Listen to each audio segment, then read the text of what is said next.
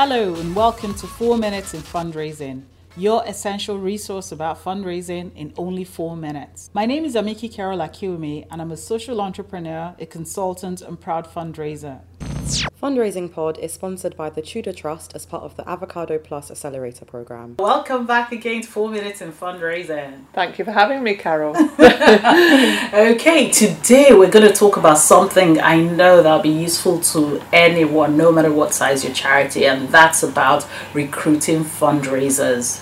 What I would say about finding the right people is that it's often the most important decision that you will make in any given day, week, month or year is that recruitment decision. People make all the difference when it comes to fundraising.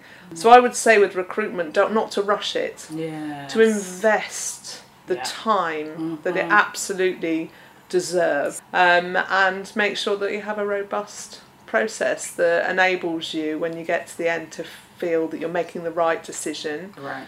And ultimately you want to feel really excited by the decisions that you make. So as part of that process you want to get to know people and get to know the individuals. How do you personally ensure that you're recruiting from as wide and diverse, an audience as possible? I think that you have to put the time and effort in and you have to plan. It's not always easy actually. The easy thing to do is to go to the networks that you already know, or the same old kind of websites or recruiters. So to think about the connections that you have that could help you reach other new audiences.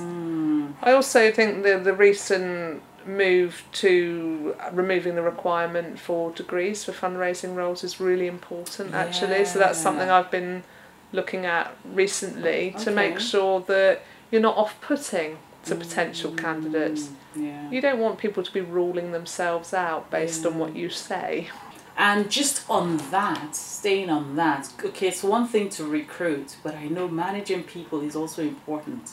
And I want to talk about how you let people go, because that's something you have to deal with in a leadership role. Well, I think kindness and compassion is always really important. Usually when you discover that someone's not right for the role, it's because you got it wrong actually when you were recruiting. It's your responsibility, I would say. If you didn't put the time in,